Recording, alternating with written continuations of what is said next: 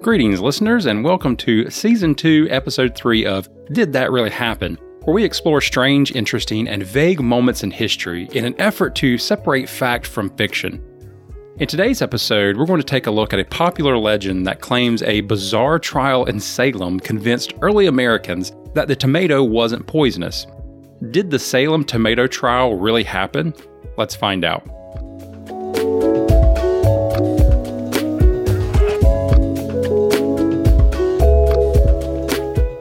It is difficult to conceive of a world in which spaghetti, saucy pizza, or French fries doused in ketchup are absent from our eating habits. However, in days gone by, tomatoes had a very different image in the public eye. They were regarded as being highly dangerous. One legend asserts, however, that the popular opinion of tomatoes suddenly changed after the Salem Tomato Trial took place. And by the way, that's Salem, New Jersey, not the other Salem. Let's take a look at the history of the tomato and its complicated relationship with Europe and North America before diving into the specifics of the Salem Tomato Trial. The tomato's wild ancestor likely originated in the western region of South America. The size of these wild variants was comparable to that of peas. The Aztecs and other people living in Mesoamerica are credited with being the first known people to domesticate the plant. And while it's unknown when the plant was actually first domesticated, by 500 BC it was already being cultivated in southern Mexico and likely other areas of the surrounding region. After capturing the Aztec city of Tenochtitlan, which is modern-day Mexico City, in 1521, the Spanish conquistador Hernán Cortés may have been the first person to bring a small yellow tomato to Europe. The conquistadors undoubtedly indulged in some mouth-watering proto-Mexican cuisine. However, when these soldiers of fortune made their way back to Spain laden with bushels of the alluring red fruit, most Europeans weren't sure about eating it. Following Spain's colonization of the Americas, it was the Spanish who introduced the tomato to their colonies all across the Caribbean. They also brought it to the Philippines, which was the starting point for its spread to the rest of Southeast Asia and eventually the entire Asian continent. They were most successful in climates that were similar to those found in the Mediterranean. It is possible that it was consumed not long after it was first introduced, and we know for a fact that it was consumed as food in Spain by the early 17th century. Even though most Europeans eventually learned that tomatoes could be eaten, many continued to grow them only as ornamental plants. Many people were put off by the tomato's botanical relationship to nightshade, which is a plant that is notorious for its high toxicity. Before the 1590s, tomatoes were not cultivated in England at all. John Gerard, a barber and surgeon, is credited with being one of the first people to cultivate the plant in England. The writings of Gerard, which were first published in 1597, were also among the earliest discussions of the tomato to be found in England. Gerard was aware that the tomato was a food that was consumed in Spain and Italy. Despite this, he was under the impression that it was poisonous. Gerard's opinions had a significant impact. As a result, the tomato was stigmatized as a food unfit for consumption for a considerable amount of time in Britain and its North American colonies. At the end of the 1700s, the tomato's reputation suffered even more. Everything was subject to religious examination during this era because the level of religious zeal was at an all-time high. Even the tomato wasn't exempt. Because of its crimson appearance and close resemblance to other nightshade plants, people started associating the tomato with evil and death. Why were aspects of the panic surrounding tomatoes particularly challenging to dispel? Well, there have been documented instances of people falling ill or even passing away after consuming the red fruit. But the tomato wasn't to blame. It had everything to do with the dinnerware used at the time. It turns out that pewter was the true offender, but people of the time failed to recognize what was actually happening.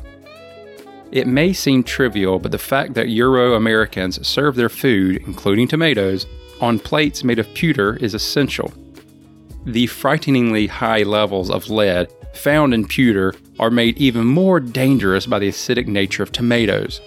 To put it another way, combining pewter and tomatoes was the ultimate example of a recipe for disaster. The acid from the tomatoes would react with the pewter, which would cause lead to leach into anything else resting on the plate.